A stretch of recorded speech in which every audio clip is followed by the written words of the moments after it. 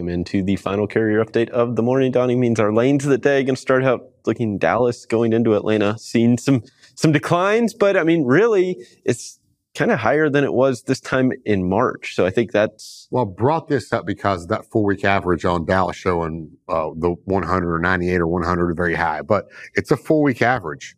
So we're looking at, from the middle of March to the middle of April, and you see that peak that calls to show that Dallas is really tight, which pushes some rates up. So it did push up. And that's when you're using the capacity scores. Go in and also use your, identify some markets and use and test it against your market dashboard. Now, also keep in mind, if you run Dallas to Chicago, Dallas to even Atlanta, Dallas to Memphis, these major markets that are doing well, you might see declines in the rates because you're going to great markets. Yeah. It almost makes it a backhaul lane.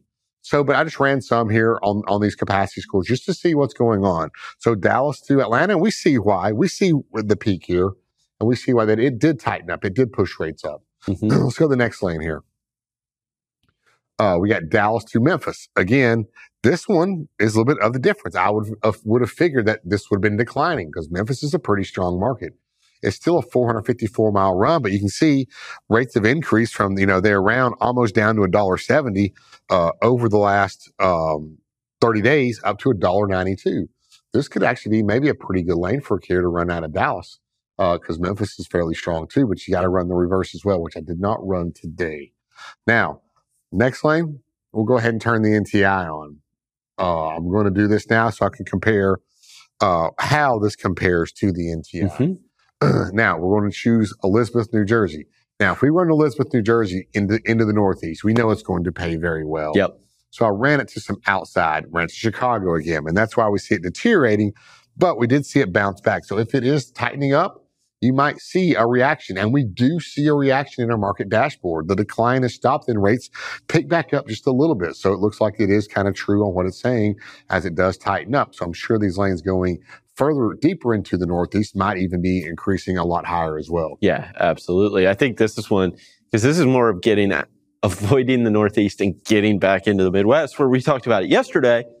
That's the region you really want to try to keep your truck, because head haul the positive overall. I mean, it shows that it's the most overbooked market or region in the country. Rejection rates in that region are arguably the highest. Got volume behind it. I mean, yeah. It adds up to be a favorable market for carriers to want to go to. Yeah, and this is also a very highly loved lane just to get out of the Northeast. Yep. And of course, where are you landing? You're landing in Chicago, one of the hottest markets in the U.S. Yep, exactly. So this is what typically could be $1 a mile lane, and people will be happy with that just to get out of the Northeast and then get into a market that's they should be getting. Well over $2.50 a mile on their next load. Yep. Let's go to the next chart here. Elizabeth headed out to the southeast here. Again, did it bounce back? No, but the decline did stop. Yep. So keep an eye on these. And this is what I like about these capacity scores.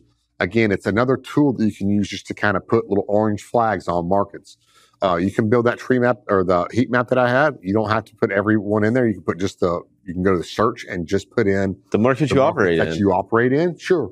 And check these out when you see these little orange flags pop up and see if it's something that you might consider, and then start throwing rates in here and seeing what happens. Yeah. I mean, the more it's another tool in your tool belt that you take it, like you said, you flag it orange and you're like, all right, let me go throw it in. Let me go see what rates are doing out of this. What they're doing directionally too, right? Because Elizabeth to Atlanta is reacting a little different than Elizabeth to Chicago. Yes, the rates are different, but the reaction has been slightly different too, right? You've seen, again, that Chicago rate pick up just a little, where this one's not declining anymore, but who knows? I mean, it's one of those, what options do you have in Chicago versus Atlanta? Exactly. So keep in mind, always test this on the market dashboard. Absolutely. Well, Donny, thank you so much for this update. We'll be sure to check in with you again tomorrow. Right now, we'll hand it back over to Kaylee and Anthony.